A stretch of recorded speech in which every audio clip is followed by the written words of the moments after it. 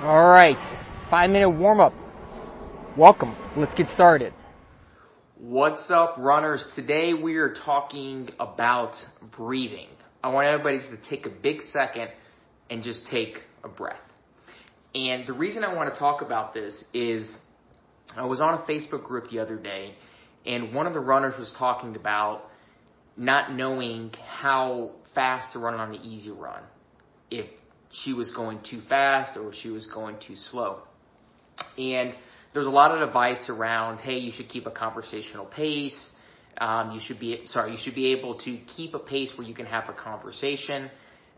You should run a specific minute per mile based upon whatever your record. So there's a lot of different ways to get to what your easy pace should be. But one of the easiest ways that I have found, which I think is a good method to kind of help with your running and to find out what easy is and what the right feeling is to, the way I have always been taught, the way my coaches have talked to me, the way I've read in many books, is to focus on your breathing pattern.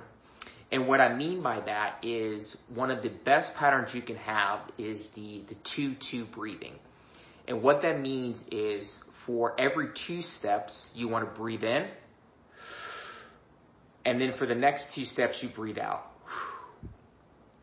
And to me, if you can run at a pace where you're able to maintain the breathing, that's a really good pace. And what you're going to find is over time, you'll be able to run faster and faster distances at that pace. But that's a good pace to aim for in your training.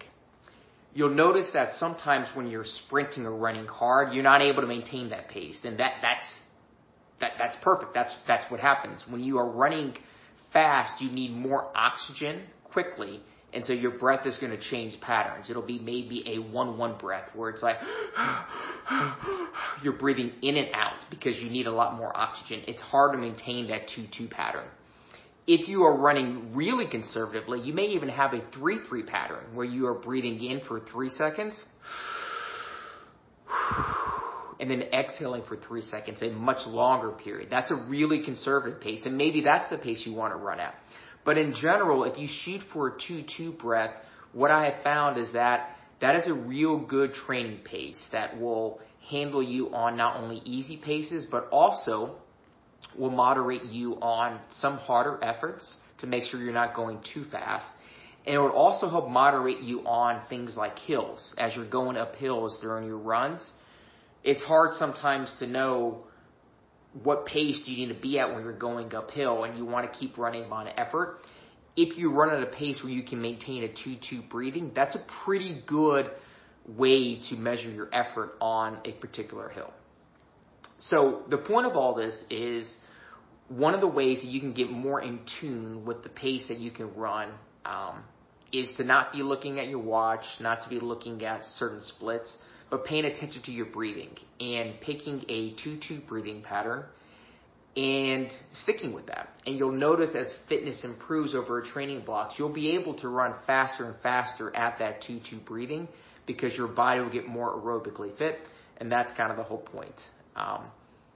If you're interested, there's a lot of great literature out there on the internet that you can read to learn more about it.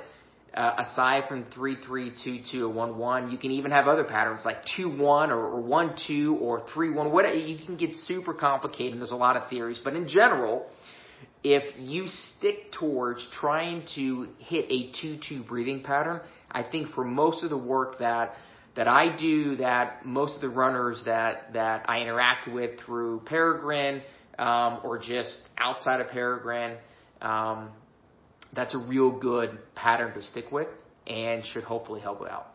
Take care. Best wishes on your running.